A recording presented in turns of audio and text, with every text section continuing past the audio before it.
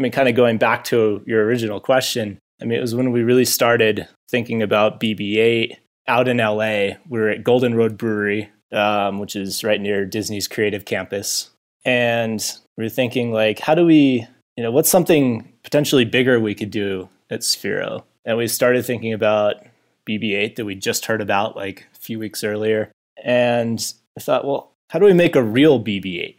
Not the toy version, or a real R2-D2. And again, not a toy version, but like a real robot in our homes, our offices, that's really doing useful stuff for us. Of course, behind me right now, I have a Roomba. It's awesome. It vacuums my floor. It's going to vacuum it at 3 o'clock. But how do we get robots in our homes beyond just vacuums? Bandwidth for Changelog is provided by Fastly. Learn more at fastly.com. We move fast and fix things here at Changelog because of Rollbar. Check them out at rollbar.com. And we're hosted on Linode Cloud servers. Head to linode.com/changelog. Linode makes cloud computing simple, affordable, and accessible. Whether you're working on a personal project or managing your enterprise's infrastructure, Linode has the pricing, support, and scale you need to take your ideas to the next level. We trust Linode because they keep it fast and they keep it simple. Check them out at linode.com/changelog. From Changelog Media, this is Founders Talk, one-on-one conversations with founders, CEOs, and makers about their journey, lessons learned, and the struggles they go through to build and run their business. I'm Adam Stagoviak, host of this show and editor-in-chief of Changelog.com. The role a father plays in a child's life is pivotal. Ian Bernstein formerly founded Sphero and is now the founder and head of product at Misty Robotics, and they're building the first programmable robot for the home and business. They call it Misty II. But this journey of building Misty II really began when Ian was just 5 years old, living in a remote area of New Mexico, when his dad bought him an Apple IIe. Looking back on my side, Apple computer was probably the biggest purchase our family made. And it was interesting. Later on, it was years after I had started Sphero, and actually more when I was thinking about these more advanced robots at Misty. I called him up to ask him why he had bought this Apple computer. And he told me, well, I thought computers would be the future, and I thought you should know about them. That was the reason he bought it. I grew up in the middle of nowhere in rural New Mexico. Started homeschooling when I was in 4th grade, and I kind of ended up teaching myself a lot of stuff from the internet. My dad was always a facilitator. He was always looking for things I might be interested in and sort of finding people that knew about those topics. So when I was 11, I'd always taken stuff apart. I had this cardboard box of parts, just taking apart broken cameras and cassette players and stuff and trying to understand how they worked and try to fix them. But I was too young to really put them back together. Yeah. But I was always curious how things worked. So when I was 11, he found this guy who taught electronics at a tech school. So we ended up trading guitar lessons. My dad's a classical musician. Nice. Guitar lessons for electronics lessons for me. So he was always I learned CAD from this guy that my dad and mom had met at a state park. He was living out of his trailer. He was a machinist, and he taught me AutoCAD. So I learned from a lot of people that my dad and my mom would connect me with. It's interesting to hear homeschooling as part of your past. Do you think, in retrospect, that was a big thing for you? Would you have been too preoccupied in traditional school? I guess that's kind of the angle there. Maybe. Where I grew up, our public school was 20 miles away. It was 120 kids, K through 12. And the year that I dropped out, I basically just told my parents I didn't want to go to school anymore. That year, they combined 4th, 5th, and 6th grades into one classroom. That's how small it was. Wow, yeah. So, it wasn't a big school in a big city where there's other opportunities and after-school programs and AP stuff. So I think for me, homeschooling, and because of my parents being facilitators, I think it worked out really well for me, and I got to sort of experience a lot of things that I don't think I would have found if I had continued in school. Interesting. And obviously you've gone on to do some pretty cool stuff. Sphero is I guess kind of a big deal, right? Yeah. I think it's a big deal. I'm just kidding around. It's tongue in cheek there. I think it's a real big deal. I think it's really cool. I mean, Yeah. obviously BB-8 was awesome. For me, it's like a lot of the educational side of what we did at Sphero. A lot of kids now, I mean, since we started Sphero 10 years ago, there's kids that got into Sphero and coding when they were kids and are now in college. And sometimes they get notes from people. Yeah. They're like, hey, I'm in this field, or got interested in stuff because of you and like the work you guys did at Sphero with your products. So that's really cool. I don't know if this name will ring a bell to you, but Ron Evans, by any chance? Does Ron Evans ring a bell to you? Oh, yeah. Yeah, for sure.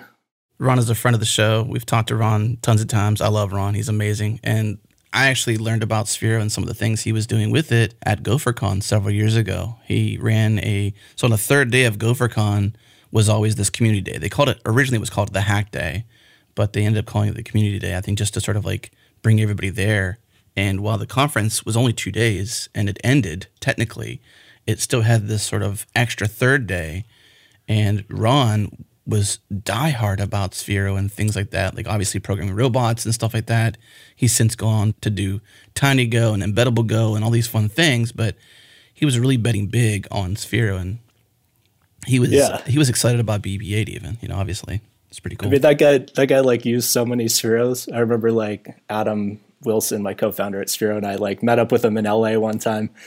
And I think he was just like, he had like literally burned out like a whole cardboard box of Spheros. Like there was probably 30 Spheros in there. Yes. Just completely worn out. I mean, we test these things for like over 100 hours easily.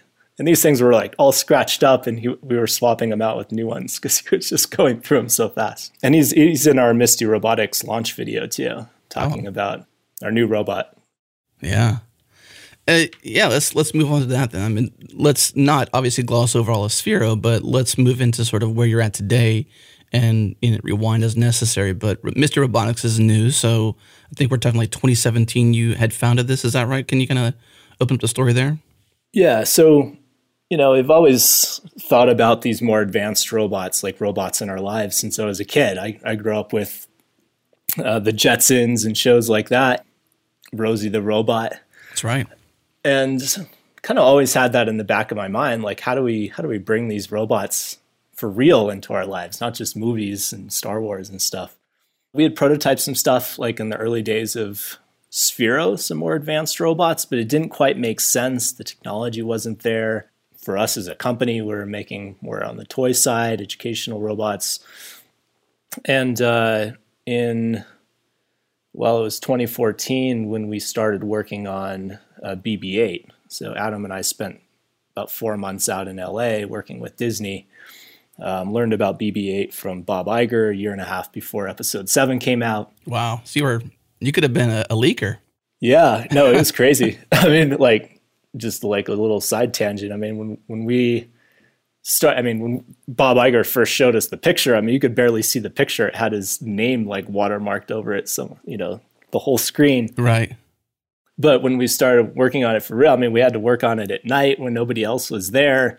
When we started working on it as a company, emails and stuff would go out anytime people would come by our office, and everybody had to put them like in their cabinets and their drawers. And like, as soon as the person left, like a Slack notice would go out and everybody could pull them out again. We had locked rooms. Like it was pretty crazy, like working on that. We even did like at CES, we had a kind of a back room. We created this bookshelf where you literally like pulled open a book and the whole bookshelf swung open, and like retail partners that were like, sort of privileged to like view that product for their buyers. Would go in this secret back room to see BB-8. But yeah, it was crazy. I mean, there was no leaks on that. There's like leaks of the iPhone, but there was no leaks of BB-8. It's interesting too, because that was the first episode to bring Star Wars back from, I guess, the negative side of Star Wars, which we might be back to the negative side again with, going from episode 3, 4, 5 back to 1, 2, 3. And 1, 2, 3 is sort of, in many people's eyes, not part of canon, even though it is. Just there's a lot of negativity there, I suppose, around that. But then this new Star Wars Episode 7 brought it back, and this was Rey and all these new interesting characters and BB-8, obviously, and it was an interesting time for Star Wars. So it must have been cool I'm imagining as a kid you were a super fan of Star Wars, considering how excited you were about working on it. Oh, yeah. Yeah, it was amazing. And, when we first heard about BB-8 too, I mean, Bob Iger was like, hey, this is a new droid in the film. And we're, really, honestly, it like really wasn't until the movie came out and we're like literally in the theater that we really knew like how big the BB-8 character was going to be. Yeah. Like you got a little bit of a hint in the trailer, but I was like, okay, well, there's like hundreds of droids really in Star Wars. Like, is this just like a 2-second scene? There's like BB-8 or is this like an actual main character? So it was pretty kind of nerve wracking, like, cause we put everything into BB-8 and it ended up working out very well because BB-8 did become one of the main characters in the film. How'd you make that choice to put everything in? What was the indicator, I suppose? Was it gut feeling? Was it like, this is just super cool, I can't help but do it? Was it an economic thing? Kind of all of the above. Like part of it was just like, we would just wanted to be a part of like Star Wars. Yeah. Doing something cool, which was maybe a little bit of a blind faith. People at Lucas and Disney were telling us like it was going to be a big character, but we didn't really know because, they were super secretive too. It took months and months and months and months to get like even just real graphics of like what BB-8 looked like. For literally months we were going off of a sketch on my iPad that we had made after that meeting with Bob Iger. And it was, kind of rough colors and like stuff, but we'd really only seen it for like 5 seconds. Was there anything like any physics schematics that you had to, where you're like, okay, this is how you operated, or this is the physics of BB-8? Or did you have a hand in that even? No, not really. It was months before we did get some of us asking, before we finally got like some video, basically like some iPhone footage from like the set and like a puppeteer like pushing BB-8 around so we could see what the movements actually looked like. Yeah. Describe BB-8 for those who don't really have a perfect visual. I'm sure there's many out there who do, but for the few who don't, give us a visual indication of BB-8. Yeah, so BB-8, well, it's a 20-inch sphere, the actual BB-8, with this half spherical head on top. So BB-8's part of the Star Wars universe. His character sort of like R2-D2. It doesn't have a voice like C-3PO. It's more like beeps. The BB-8 has a lot of personality and character and follows the Star Wars characters around and helps them in their journeys. So we made a toy version of BB-8. So our BB-8's maybe 4 inches tall, connects to your phone over Bluetooth, and there's a lot of interaction and gameplay, and you can program BB-8 in schools and all kinds of different stuff. That's really interesting to, looking back on Sphero, and I guess you've said a couple times the toy side of things, and so Misty Robotics and what you're doing with Misty II is toy-ish, I would say. Not really toy, but more of a platform. We'll get into that, of course. Yeah. Just interesting to use these things as gateways, for not only young people, but even like older people who are like, I don't know, I'm just thinking like my uncle who's now retired, and I think he's 65. I don't know I can't recall his age. Maybe 70. I could be wrong completely. Doesn't matter. I'm probably way off on his age, and I feel bad about that. So I'm trying to stutter a little bit. But the point is like people who are like out of touch with technology, even that are just curious, can pick up these things and learn. Yeah, absolutely. Kind of going back to your original question, it was when we really started thinking about BB-8 out in LA. We were at Golden Road Brewery, which is right near Disney's creative campus. And we were thinking like, what's something potentially bigger we could do at Sphero? And we started thinking about BB-8 that we just heard about like a few weeks earlier. And I thought, well, how do we make a real BB-8? Not the toy version, or a real R2-D2. And again, not a toy version, but like a real robot legit, in our homes, our offices, that's really doing useful stuff for us. And of course, behind me right now, I have a Roomba in the corner of my room that is awesome. It vacuums my floor. It's going to vacuum it at 3:00 today. But how do we get robots in our homes beyond just vacuums? And we started to realize that consumers are starting to get more educated, more ready for this type of technology, especially if like voice interaction of things like the Amazon Echo and Siri and other, Google Assistant, and also the technologies there from the voice interaction side that we can use from mapping and navigation. It's pretty early, but starting to get into place that we can navigate a home at a reasonable cost. Things like computer vision, so we can give sort of context awareness to the robot, so that people who are curious, people who have seen these robots in movies, Star Wars and the Jetsons and Chappie and Big Hero 6 and all kinds of stuff, can actually start to bring some of this technology into their environments to do useful things. What about iRobot? I say that one just because it's funny because that one was a robot revolution. Yeah. I mean, definitely iRobot. Right. I mean, that's some of that stuff's a ways off, right? Yeah. Like the crazy humanoid robots, and companies like Boston Dynamics are incredible in working on some of those. But, for something that at a price point that somebody's going to have and, that's affordable, it's still a long ways off. And, something that was really challenging for us on that side was, well, what does it do? Yeah, I guess let's just isolate it to just Star Wars. If you're just using, R2-D2 or C-3PO or any of these, like maybe not C-3PO, but because that one's more human size.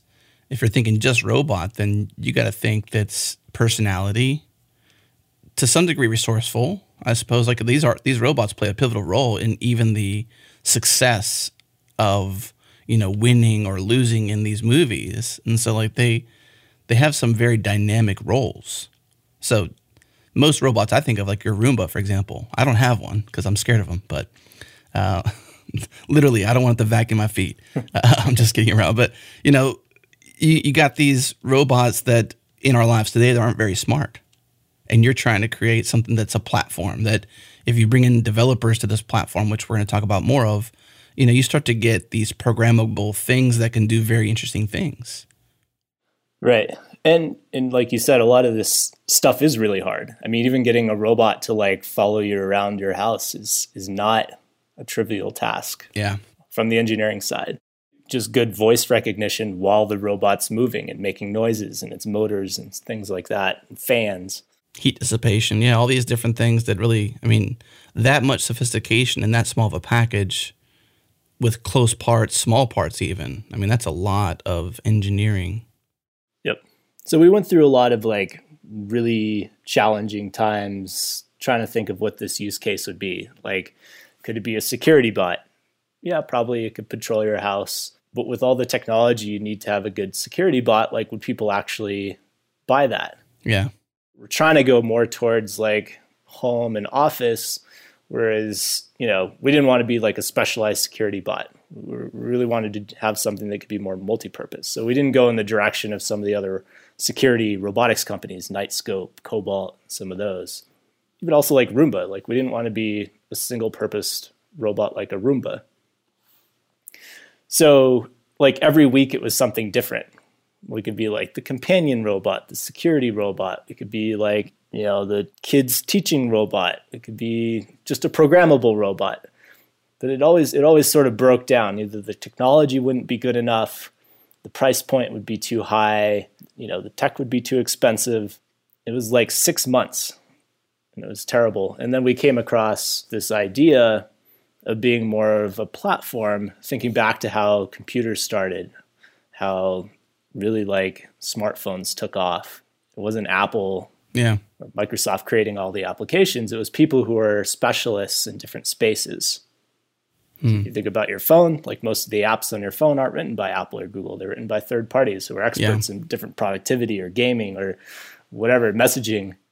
So we decided to take that approach with our robot, provide a really kick-ass platform to developers who know different businesses, maybe elder care or teaching and all these things. So we're not like, all our business isn't in the educational robot for kids, because we probably wouldn't have a big enough market to justify the cost of building a robot. We spent literally $16 million to build Misty. It takes a lot of money because you need so many different engineers and disciplines. So that could just be a part of the business. But we're also have another customer that's buying them in elder care. We have another customer that's buying some units in security, and we can just support them. with a common platform.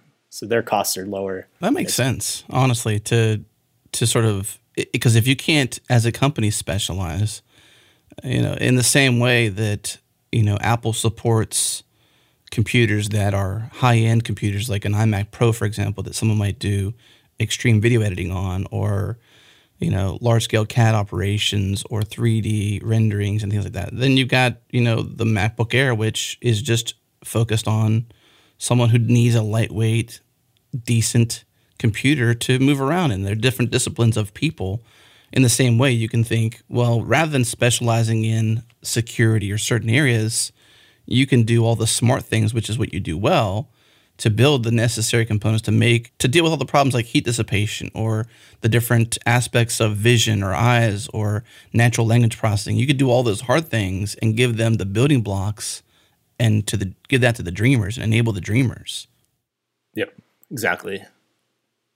So, with coronavirus now, COVID-19, I wish we had launched Misty like 6 months earlier. Because robots have a lot of use cases with what we're going through now, from sort of companionship to telemedicine, telehealth, like working with kids with special needs, autism, where you can't have that sort of face-to-face interaction.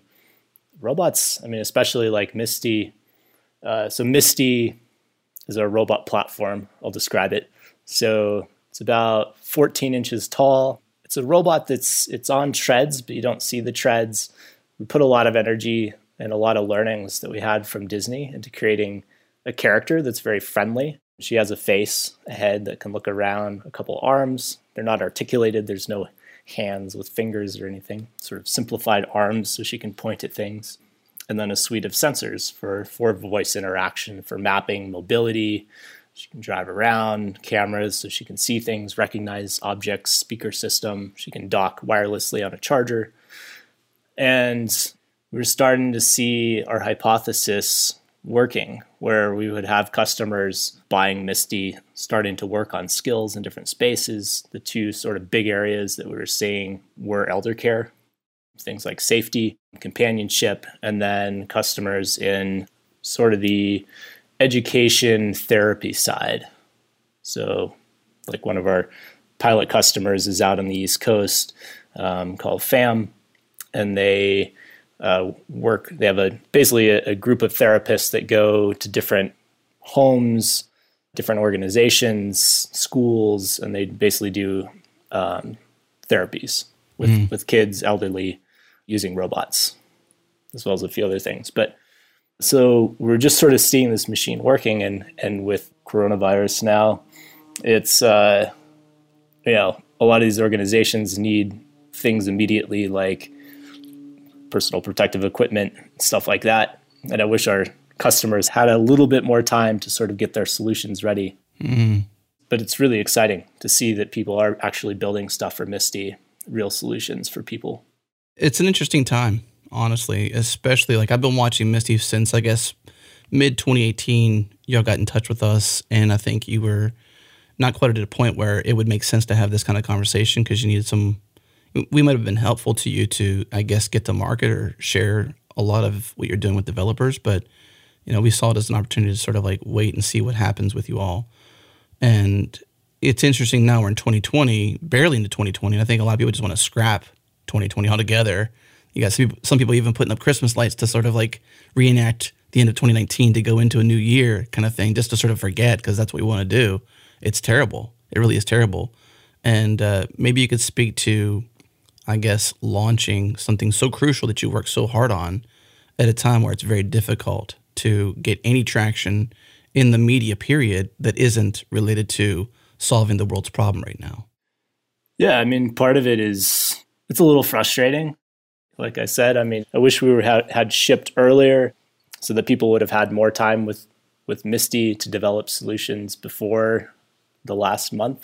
But I think we're trying to look at it as, what sort of opportunities can we take from this? So right now, like a lot of our customers are basically shut down. They're working on different things or just moving slower. So we're trying to think about how we can utilize this time to pull our team in to get ahead on some stuff. Mm-hmm. So just work on back-end technology features that people have needed so that when we come out of this phase, whenever that is, whatever things look like when we come out of it, that Misty's in a much better spot so people can start to think about, holy crap, like what did we just go through? How can robots be useful if this ever happened again? Or thinking about how things changed going forward. Yeah. That if they're looking for a robot, Misty's much more attractive at that point because we do have those features that people want.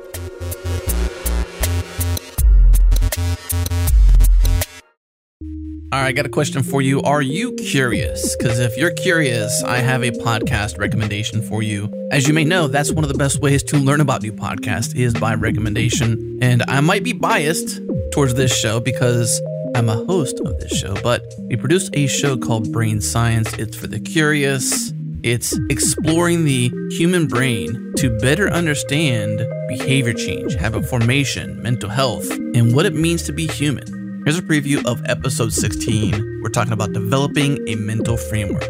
A mental framework is the way in which you learn how to make sense of yourself and the world. Imagine sort of like a puzzle and how you fit pieces together. So it's this interaction between your experiences in the world and yourself and the way in which you see them fitting together. Why is it important to develop this mental framework? Why is it maybe even important to understand that you have one or that you're creating one? Well, I think it's really important because one, like we talk about the name it to tame it, right? The awareness that your mind is always putting pieces together, sort of like it's always accommodating new data.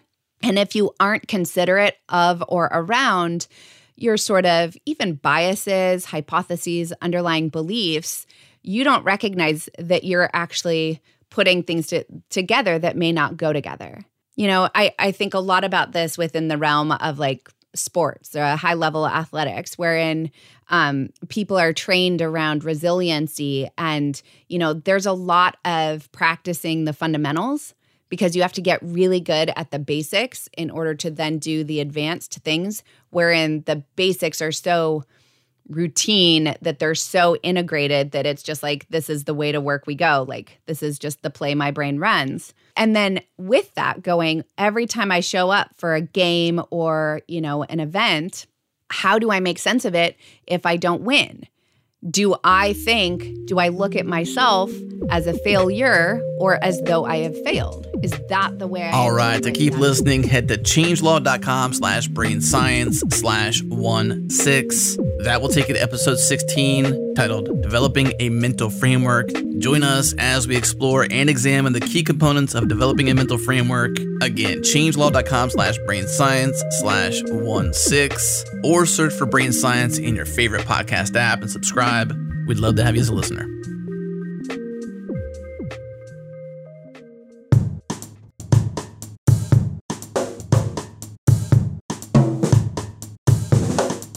Well, let's key into those specific things because I think this idea of robots as a development platform is pretty interesting. As you mentioned, you know, sort of you were in the toyish space with Sphero and you wanted to sort of create real robots, in your own words, real robots that were highly functional. And, you know, that takes a marriage of several things, right? We barely scratched the surface on your background. I'm going to read something that you put in your LinkedIn because I think it's pretty cool. Just to sort of like boast about you and let you boast afterwards if you like. But in your LinkedIn, you said, I wouldn't say that I'm the best at any one thing. My strength is that I'm dangerous in many things, whether it's designing machines in CAD, designing a circuit and laying out the PCB, which I have no idea what the heck a PCB is. You go on to say programming the embedded firmware, back-end web development, front-end graphic design, UI, UX. I do it all. The more challenging the problem, the better. So, I mean, hey, Ian, we're at a really challenging state right now. The challenging problem is obviously getting past many things that's happening in our world right now. But I think robots as a development platform is super interesting. We see it happening, you know, when it comes to voice, and you mentioned Alexa and Siri and others. You know, the next platform is a robot that moves that has all these capabilities too. You got a moving camera, you got moving sensors, a lot of interesting things here, you know. What's the next step? Yeah. I mean, the next step is, a lot of it is just sort of exposing a lot of these pieces, more pieces to developers. Like right now, we're sort of at the early stages of mapping and navigation. For a robot to do that is really hard. And of course, you see news about like autonomous vehicles and cars and stuff that can map and navigate, but the sensors that they use on these cars and the compute power is it's tens and tens of thousands of dollars worth of technology. Like that doesn't work for a device that, kind of an average person's going to buy. What's the price point we're talking about here? There's ranges, right? You got like a couple different levels to it? Yeah, so we have 3 different versions. We have a basic version that doesn't have the mapping and navigation. So that starts at $2,000, and then we go up to $3,300, $3,299 for the high-end version that can map basically up to about a 2,000 square foot space. It's still pretty crude. So we're working on basically making the mapping and navigation better so it doesn't get stuck, or it can map and navigate in a more complex environment, or it can map for a longer period of time. So if you map a space and the robot goes to the other end of your space, and then you move a bunch of stuff around, like maybe your kids brought a bunch of toys out, or a bunch of chairs moved around, and when it goes back, your environment is now changed. The map has changed. How does it know where it is in that space now that things have moved? So we're working on different pieces like that to make it more robust.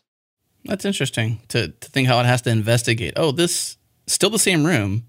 New devices, new things, new objects in the room. Does it give me a peek? Does it go over to the things and sort of investigate, how it can get around it to remap the room? Does it try to do that constantly, or is there maybe some flexibility? Almost like it's a terrible robot, honestly, but interesting in its simplicity in Interstellar, when they would say, Tars, what's your humor setting? 90% is, let's take it down to 75%. Maybe you could take the sensitivity of the environment remapping down to 70% because you got active children or active people in your room or whatever. Right. You have to match on there has to be enough of a match that it can sort of figure out where it is. And there's things like loop closure, which is also important. So looking to my right, I'm in my living room kitchen. There's a big island where the sink is, a big counter, and a couch up against it. If the robot drives around that, it needs to then sort of match up where it was originally, or if it went around the perimeter of your space of a room where it can't see the middle of it, how does it know that it's sort of back to where it started? If you're drawing a map of a space and as you're walking around, your lines probably aren't going to match up correctly. Yeah. So it has to sort of rejigger the whole map in a way that works. It's just really complicated. It's hard to program. It seems as a human so easy. Yeah. To me, as a human, because that's my perspective. I can know what I know because of what I know. Whereas with the robot or something like this that's doing it autonomously, there's no human behind the scenes, constantly giving it feedback saying you're correct, you're correct. It's literally itself saying it's correct.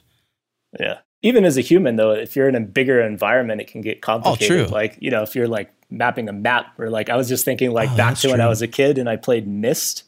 I don't know if you ever played that game. I didn't play Myst, no. Or Riven. But basically there was all these areas, there was these sections that I think it was like a submarine, and you're kind of going through some underground tunnels, and it was it's a puzzle game. So we ended up, my friend and I drew these massive maps, and you're trying to figure out where you are and if you're back at the same spot, and it's kind of like that. Yeah. I even think about a big building that you might go in. How often do you go into somebody's home and be like, oh, there's more over there? Right. You just see a hallway. It doesn't seem very deep or, investigatable. It just seems like, oh, it's just a door. Well, that's literally a door to a whole new wing of the home. And you don't have the physical mapping mentality to know that because you haven't walked the space, and there's more behind a door, behind a wall that you didn't even really consider. You're like, whoa, mentally mapping something. I can see how on one side I could say it's easier, but then on the other side it's definitely, you can get lost in a big building. How often do you go into a gigantic museum for a tour or something like that? And you're like, I have no idea where I'm at. You have no idea where you're at. You don't have a topology map to look at. Nothing that says I've been here before. You rely upon those big maps to say you are here. Hopefully it's correct. Oh, yeah. Yeah, I've totally done that.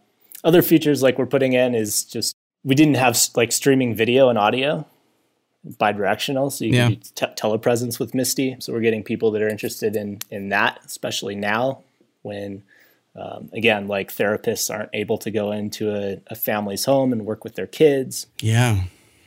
Colors, facial. I saw the face on Misty II. I can see how in telehealth or especially teletherapy where, I don't know, I guess would you choose a robot in this case with vision, or would you choose a computer with Zoom?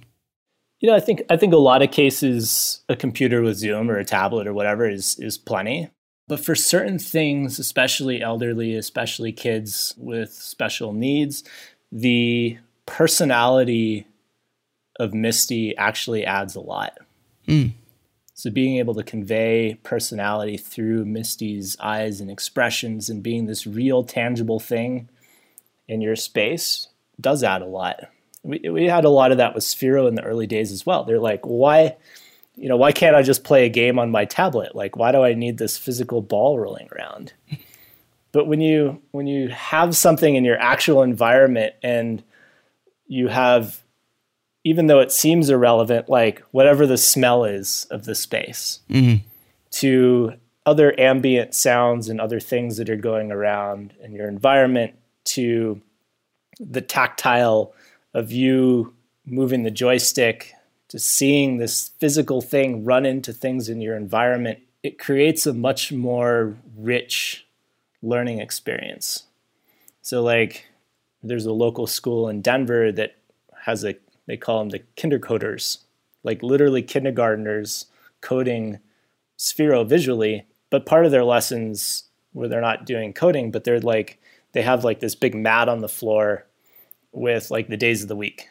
And like a lesson would be, just using the joystick on the device, drive Sphero onto the day that is tomorrow, for instance. And the kid just doing that with the physical device rather than just like tapping on a button on the screen reinforces their learning a lot. And I don't know how to like quantify a lot, but like it does. Yeah, well, no, I can see that because, just one button push, when there's an experience that happens when you travel a space, right? Like whenever it may not be a one-to-one, but I think about directional, right? If I'm driving and I go from here to there, and I've never gone from here to there, wherever that is, point A to point B, before, I've got the mental map and experience because I was actively, my attention, my awareness was focused on getting there.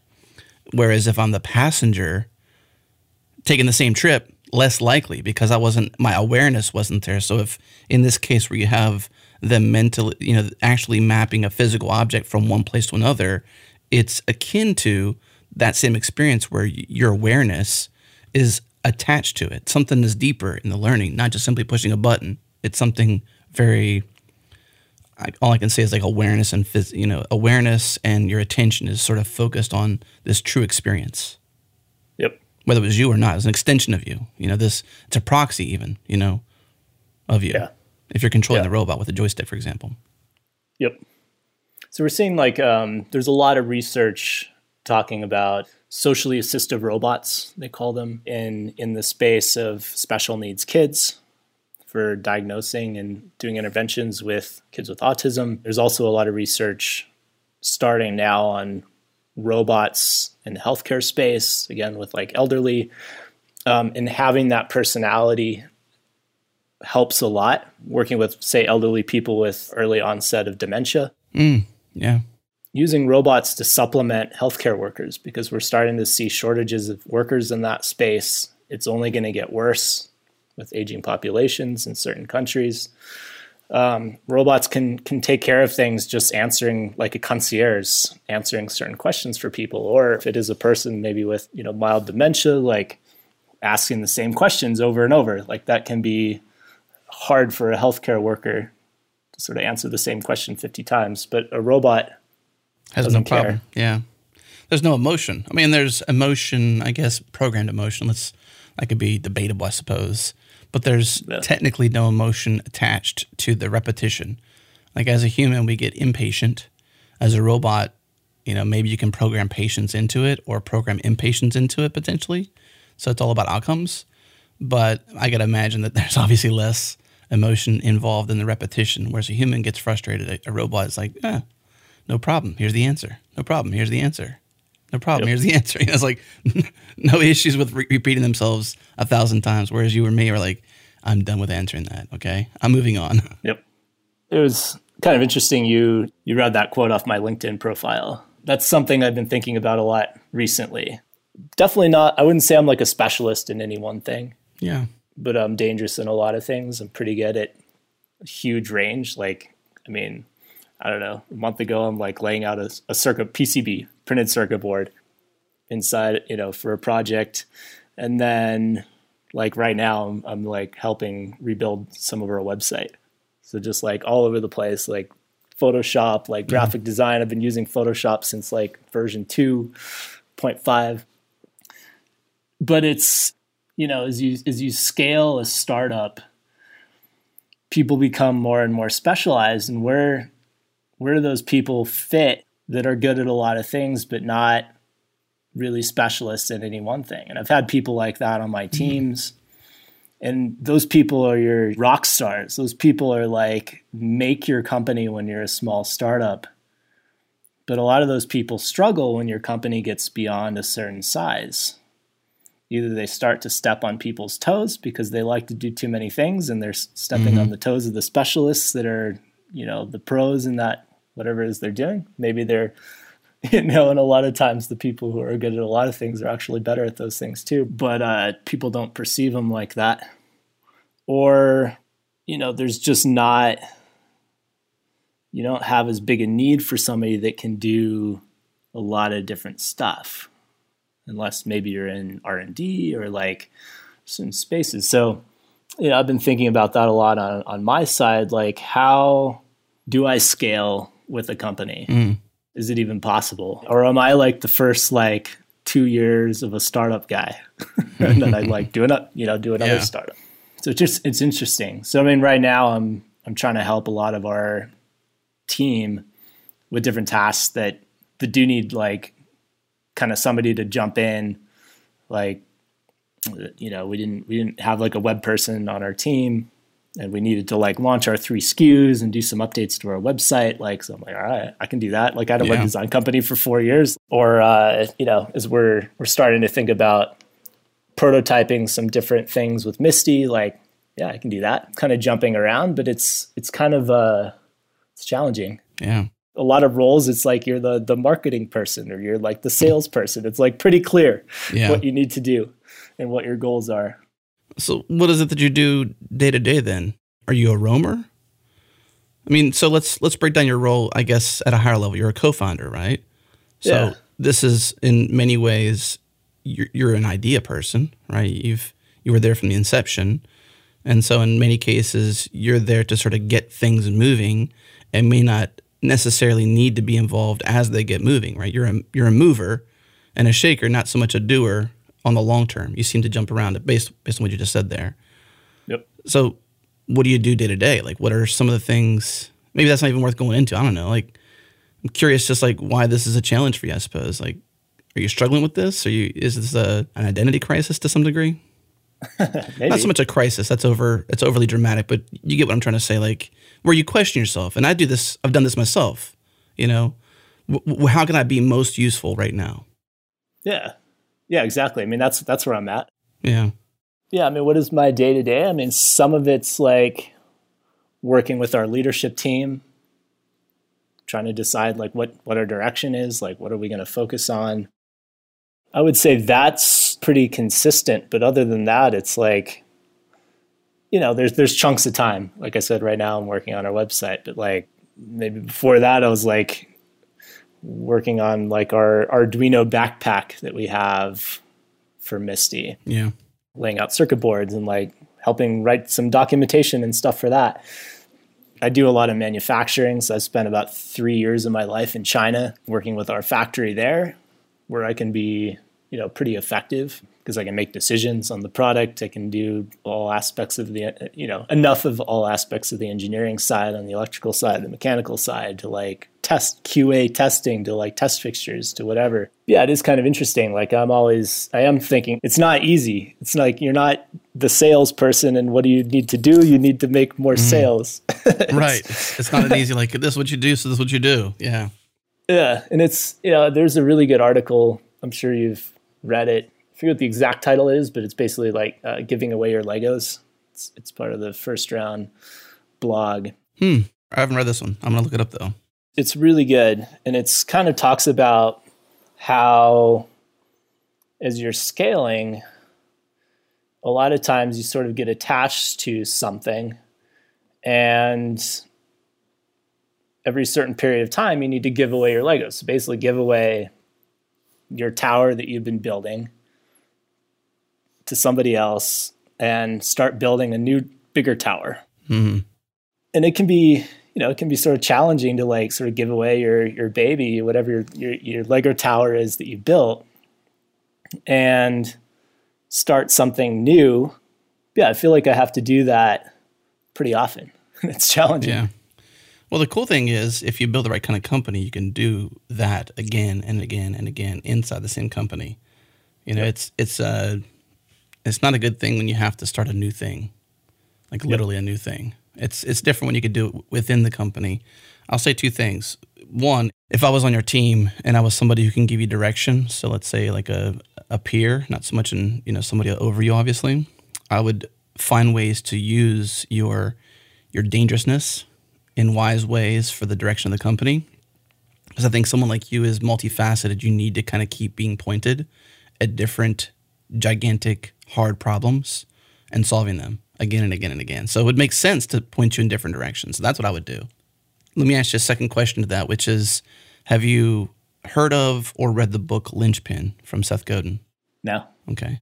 I'll summarize it by saying that Seth, in that book, essentially says the point of the book is to make you feel like and understand what it should be to be a linchpin. Do you know what a linchpin is? Yeah.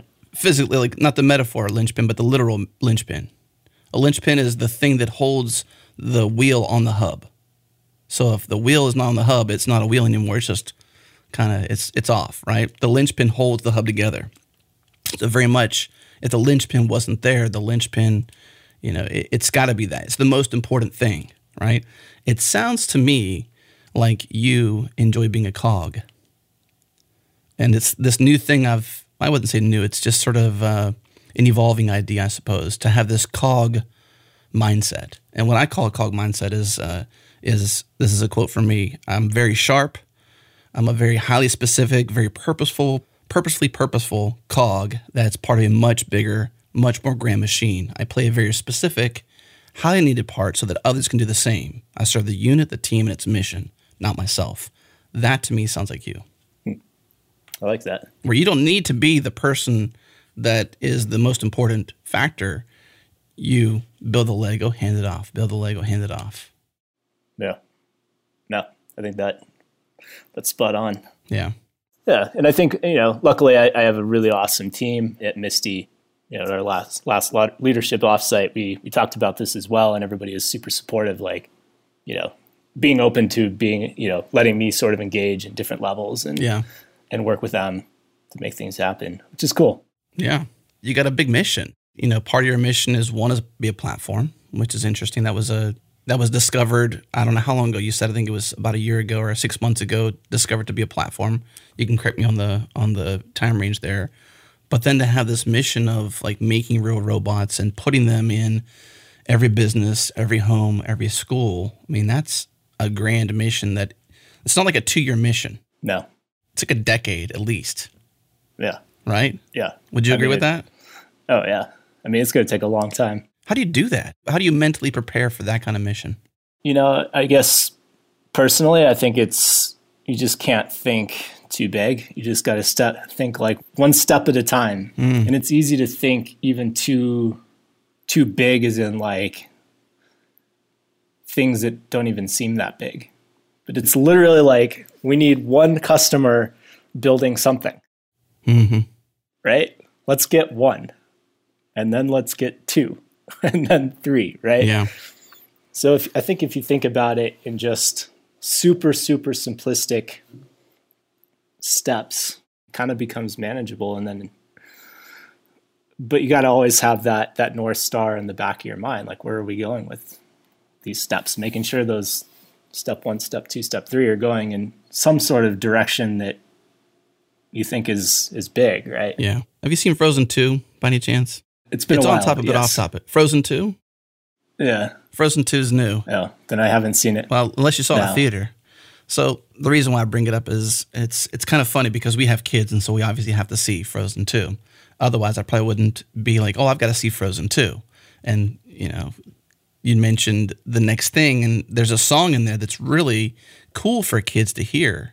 And the lyrics, the song's titled The Next Right Thing. And the character is going through this, I don't want to repaint the story of the movie. The point is the next right thing is the next right thing to do. And it kind of reminds me of what you're talking about here. It's like you may have a trajectory, an overarching idea of where you're trying to go, some sort of North Star, but the next right thing is what you got to do.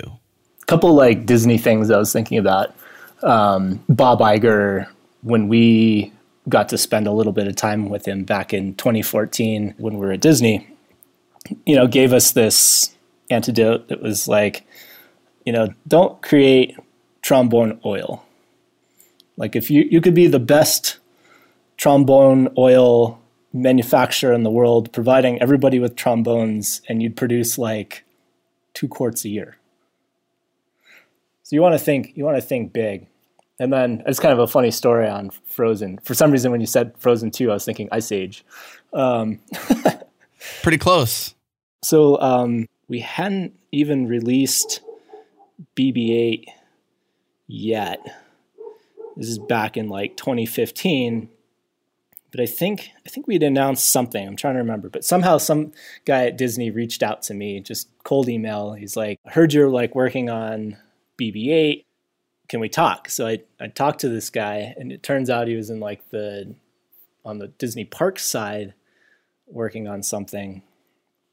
And he was like, okay, well, I heard you, can you make like a full-size BB-8? And if you can do that, like, can you make me a rock? And I was like, why do you need a rock? And I was like, we had actually been working on our own full-size BB-8. So I was like, well, if your rock is 20 inches in diameter, like I can make it. He's like, all right. So turns out he was working on the Frozen theater show at Disneyland in LA or in Anaheim. And I like basically took all the stuff that I'd created this like BB-8 with and created this rock. And it turned out to be like the trolls. Yeah. So like I got invited out, and he showed me like backstage and got to see the actual show, and they were using it. Halfway through, this like rock, like the curtain closes, this rock like rolls out on stage and does this like dance to like some music, and then rolls off, and then the curtains open, and then all the trolls like come out. Right.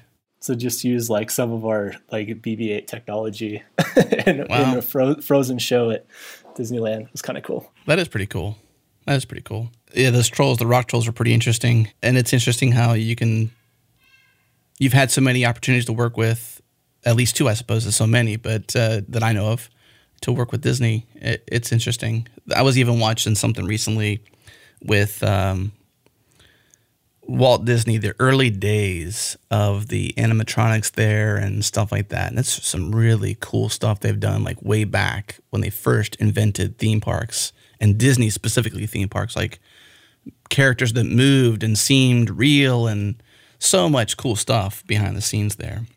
Yeah. Oh, and their teams are amazing in Imagineering. The robotics that they do there is pretty incredible now. What's interesting though is, I guess, to bring it back to Misty, is this, as I can see it, as an interesting thing to try to empower developers with the real robot, to make it compartmentable, to make it componentable, to give it, access to APIs and access to all these different things. And to have this kind of trajectory, this kind of like long decade worth or maybe more of need, you're like maybe 3 years into your 10-year stretch, maybe? Is that right? 2017 was the founding of Misty Robotics? Yeah, although we just started shipping in September of 2019. Right. Because you had a Kickstarter or something like that, right? Didn't you have a Kickstarter? We did our own crowdfund, but yeah, we did Okay. a crowdfunding in 2018, middle of 2018. So it took a little bit to get the robot out the door as far as manufacturing. But I would say kind of that our 10-year plan that we wrote about a few years ago, I don't know, I'd say I would say really shipping was more at the beginning of that. So we're still 10 years out from, just what we've hypothesized the next 10 years to look like. And it is actually, in my mind, happening a little bit different than I had envisioned. I thought the first 2 or 3 years would be more like hobbyists playing with Misty and just experimenting, trying different things. Some things going to be, potential real applications, but more on the experimentation side. And what we're finding is almost immediately we were starting to get contacted by real companies, like big companies, small companies, entrepreneurs, like wanting to really dive in and create a meaningful solution immediately. Like immediately, like sit down and come up with a timeline of how they create, work with us to develop their skill and pilot it with people and then deploy it. I didn't think that would happen for, maybe at least like a year or something, like more experimentation period versus, diving right into a real solution, which is, on our side, we had envisioned Misty, as being this sort of experimentation development platform where when you're experimenting, like some of the features like don't need to be as robust. Yeah. Good but enough. If somebody's like already building a solution that's like deploying out to kids with autism or like elderly people, it has to work. And even though our direct customer is the developer, their customers are a real consumer, and especially groups that might be even more like challenging on that the technology needs to work better. Yeah. So yeah, so we had to sort of shift our strategy like pretty quick, which is a good thing. It's awesome that people are like already going. That's a really good thing. It was just surprising. It just makes you think how difficult it must be to have this mindset of iteration with that kind of like long-term vision and, let's say, to some degree accurate hypotheses today that tomorrow may be somewhat accurate and need to iterate. I don't know how you iterate. It's very difficult. I know how you iterate. I know what the the methodology is of iterating, but in specific to this, how do you command such a platform and then also iterate, as the company itself, because you're the provider of the platform. You're not the tool. You're the tooling that makes the tools. Yeah, it is super challenging. How do you focus your time? How do you focus understanding what is important today? So I asked that generally, but then seriously, how do you do that? How do you do that? What do you listen to? What are the metrics? What are the indicators to say, this is what's important? Especially considering coronavirus and the slowdown of the world. How do you figure out what's important? Yeah. How about that was a crazy curveball to it was already a challenging trying to figure that out. And then coronavirus came along.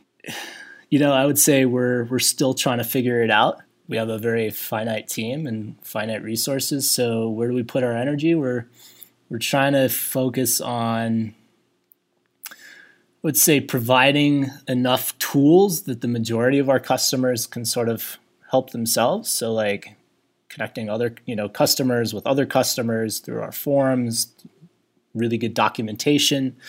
So you don't have to contact us. You can just find what you need online.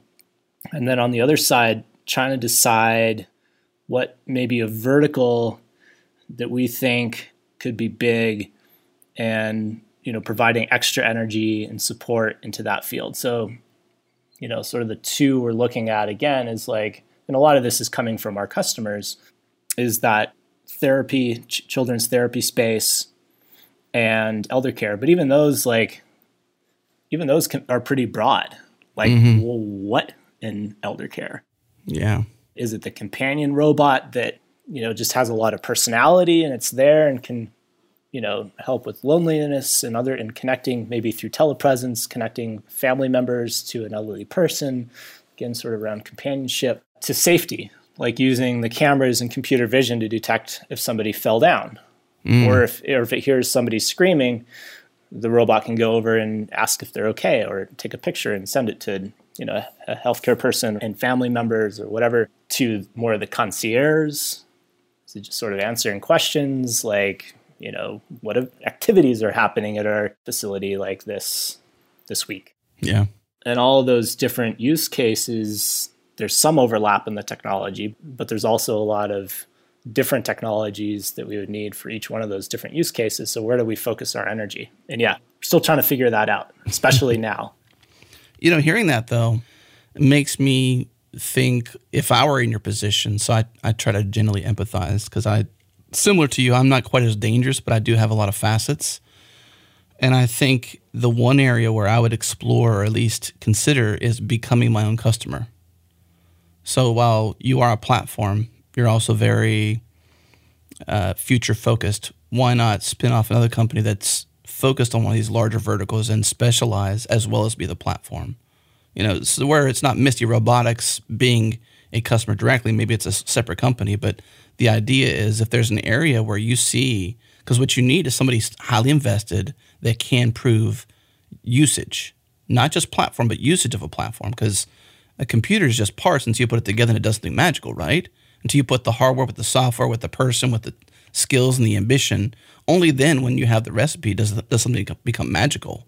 Until then, it's just a platform, right? Yep. If you can become understanding of a vertical that makes a lot of sense and can become that best customer, well, then you're your own champion and you can use yourself as an example to other customers, would-be customers to use your platform. That's just an idea I would consider to look at. No, I mean, that's spot on for sure. It's something similar to what I do. Kind of one of my tools is I basically just have to think about something else, not work, take a shower, go for a run. You live in Boulder. Do you mountain bike? Do you do anything fun outside? Get outside, take a hike.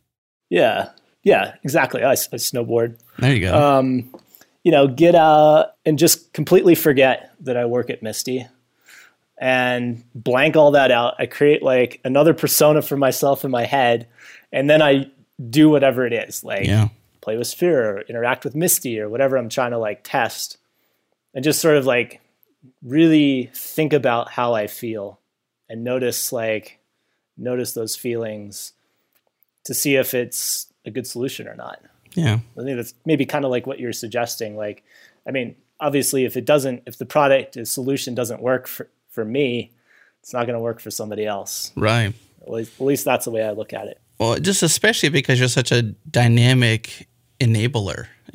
What rings true to me is a good sword to have in a repertoire, which is this dangerousness of you. That you say, my strength is that I'm dangerous in many things. And I see that as that's a negative word, but it's a very positive effect because dangerous, you mean that in the way that you can do a lot of interesting things that are innovative and in many ways breakthrough, when someone else generally can be hit with brick walls and not get over them. You seem to be somebody who has many skills and somebody who perseveres. Resilience is a big thing, right? Especially in this time. Resilience is probably going to be one of the, hidden skill sets of any individual as well as any company is resilience. How do you get through this no one expected this kind of thing. And speaking to coronavirus or just the way the world is right now and the bounce back, I'm sure we'll eventually bounce back, but we'll definitely be changed. It's like a scar. We'll have a scar as a species, as a humankind. And how do you persevere and be resilient through this kind of time? That's the test right there. Yeah. I mean, it's so easy to get wrapped up in kind of reminds me of Bitcoin. Bitcoin was going crazy. You just check the price of Bitcoin every 5 minutes. Every single day, yeah. It's kind of like that now. It's it's hard to not let yourself, every 5 minutes go on and see what like the latest predictions is like, when is it going to end? How many cases are there in Colorado and like the US versus like other countries? And it's like so easy to get sucked into that.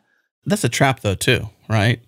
Because I think, while that may be true, we all still have our responsibility. Like what you're doing is amazing, right? And coronavirus aside, doesn't change that, Exactly. It slows it down is all it does. It may delay certain things, but the usefulness of what you've personally built and your team and company has built is still just as useful. And what I'm speaking to isn't to say you're right or wrong. It's this lie we all begin to believe that just sort of chisels away and says, you're not useful. This thing matters more, and checking where it's at matters more. That's true. Right. It does matter, but the lie is that we're not useful anymore, and we are. Right. So it's like, how do we not let whatever things are going on like consume us? And I'm just trying to focus on our work. The next right thing. How do we build a bunch of cool features for Misty so that when we come out of this, like Misty's in a really good spot for developers who want to come in or companies that want to come in. So I think that's just what you kind of have to do. Let's maybe key in on that then, because we got a highly active audience who primarily, a large portion are developers. The primary audience for our podcast network at large, our brand, Changelog brand, is developers. So, I mean, if you were speaking to a large set of developers, what would you say to get them excited about Misty Robotics and what you're doing there? Yeah, I mean, well, Misty is a great platform. So we've talked about a lot of the capabilities. So, I mean, I'd love for people to start thinking about how robots can be used both today, in the times we're at, like literally today, and coming out of coronavirus. How is the world going to change? In what ways are they going to change? And can robots be useful? And if you're a developer and you want to like actually create a skill, awesome, super awesome. We would love to like support you in any way. If you just have ideas, if you're not a developer or you have a developer but you're busy working on other stuff, like please like reach out. Like you're probably an expert in something that I'm not. You may know way more about like some other use case for Misty that I've never even thought about. So like sharing those ideas with us would be super useful. So just like we have forums, like reach out, it's ian@mistyrobotics.com. Love to hear your thoughts. I think it's super exciting times, not because of coronavirus, but just technology and robotics. Yeah, that's what I mean. It's still exciting times. This blood on the world doesn't change the excitement that we have as in our state of innovation, right? Like we're doing some really interesting things as a human race when it comes to our internet in its 20s now. I believe it's now entered its 20 years old. So I mean it's an interesting time for us as a connected human race, and it's just interesting. No, I mean, a kid anywhere like can pick up, start working with a Sphero, a Misty, like start creating a skill and create a solution for a really important problem. Yeah. I mean, there's people like right now for personal protective equipment, right? Like using their 3D printers at home to build face masks. Yeah. Using transparency films and it's pretty cool how people can come together and innovate and share ideas and come up with solutions quickly. I'm curious what your stock is on Misty Robots. Like, do you have a ton that can be deployed? Do you have any interesting programs where you're finding useful ways or interesting ways to economically get them into people's hands that weren't there before? I say before, meaning before like 3 weeks ago. Any fun things happening on that front to sort of enable people, I suppose, with the real thing? Yeah. I mean, luckily we'd built up a stock before Chinese New Year, which then extended, into COVID-19. But yeah, so we do have a stock. We have a pool of loaner units we can get out to people. We have different channels to exchange ideas through our forums. We have these uplinks that we do, just sort of like interactive webinars to interact with people, share ideas, and we have our developers on there so they can actually answer like engineering questions as well. But yeah, I mean, a lot of people in certain areas are just totally locked down, just trying to think about how do I get to like tomorrow at the moment. Yeah. Well, I think of it like the fact that if you've got, I didn't know you had a loaner pool available, or just some sort of creative way to get these into people's hands, maybe without the large scale investment, or maybe something. Let me give you my driver's license, whatever it is, sign and drive kind of thing when it comes to like Volkswagen or whatever. I'm thinking like people have time on their hands and potentially even a little bit of boredom.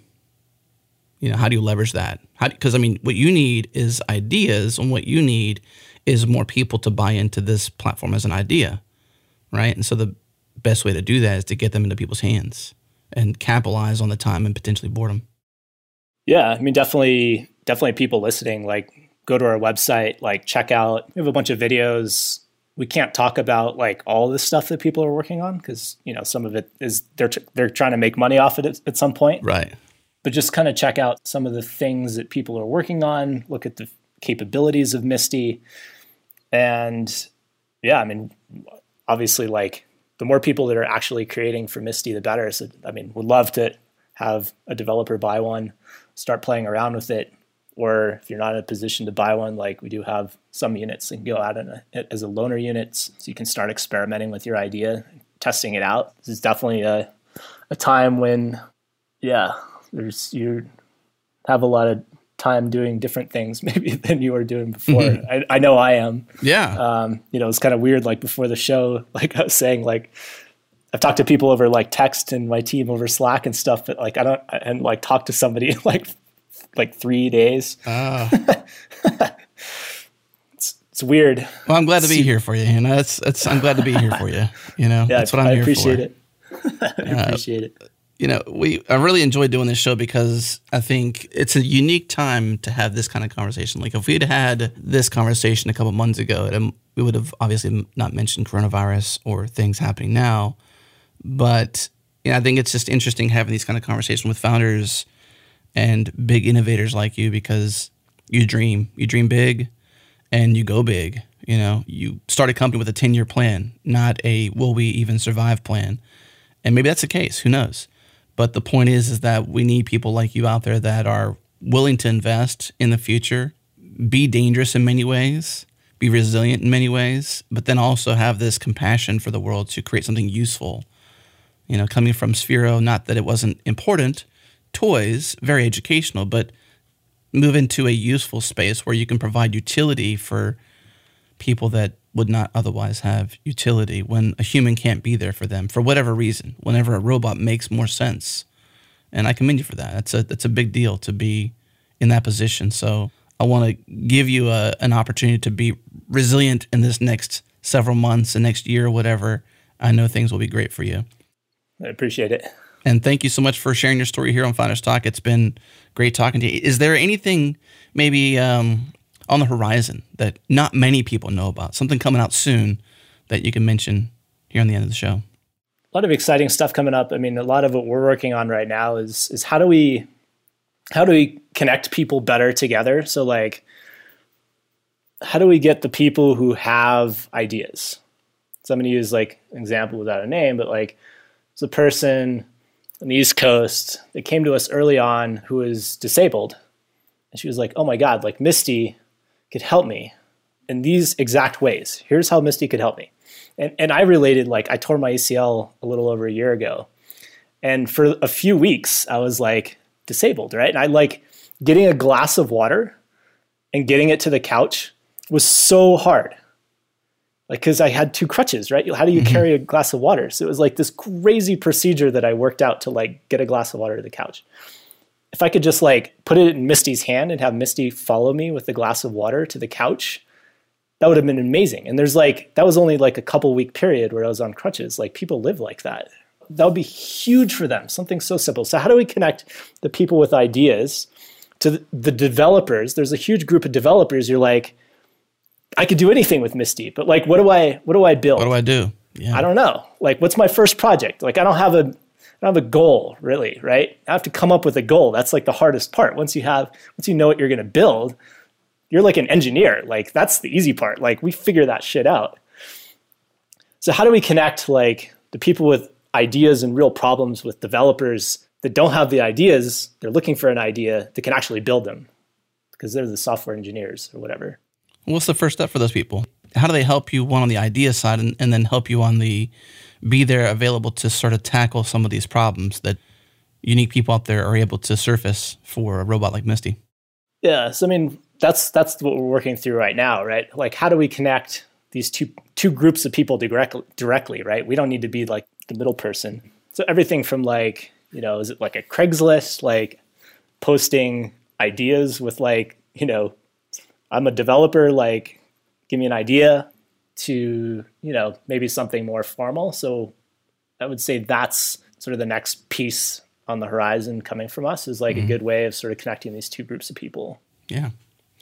Well, when you get there, let us know, because we love to share that with our community to give them that opportunity too, because there's a lot of people out there who are in a unique spot where they do have some boredom, potentially even lots of time. I know me as a parent, it's impossible to have time. I envy those in some ways that don't have kids in this kind of scenario, because, man, I would be catching up on some sleep. I would be organizing. It's impossible as a parent. So there's some people out there who have just tons of time, and they need to have captured boredom, Take my boredom and use it for the good of this world somehow, some way.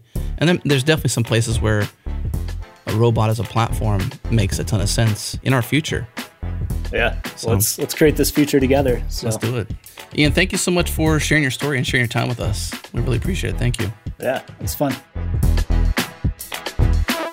All right, thank you for tuning into this episode of Founders Talk. If you enjoyed this show, do me a favor, go into iTunes, Apple Podcast, Overcast, whatever you're using, favorite it, leave us a rating or a review. If you tweet a link to a friend. Also, thanks to Fastly, our bandwidth partner. Head to fastly.com to learn more. And we're able to move fast and fix things around here at ChangeLog because of Rollbar. Check them out at rollbar.com. And we're hosted on Linode Cloud servers. Head to linode.com/changelog. Support this show. Music is by the one and only Breakmaster Cylinder. And if you want to hear more shows like this, subscribe to our master feed. It's awesome. Check it out at changelog.com/master, or go into your podcast app and search for Changelog Master. You'll find it. Subscribe, get all of our shows in one single feed, as well as some extras that only hit the master feed. Thanks for tuning in. We'll see you again soon.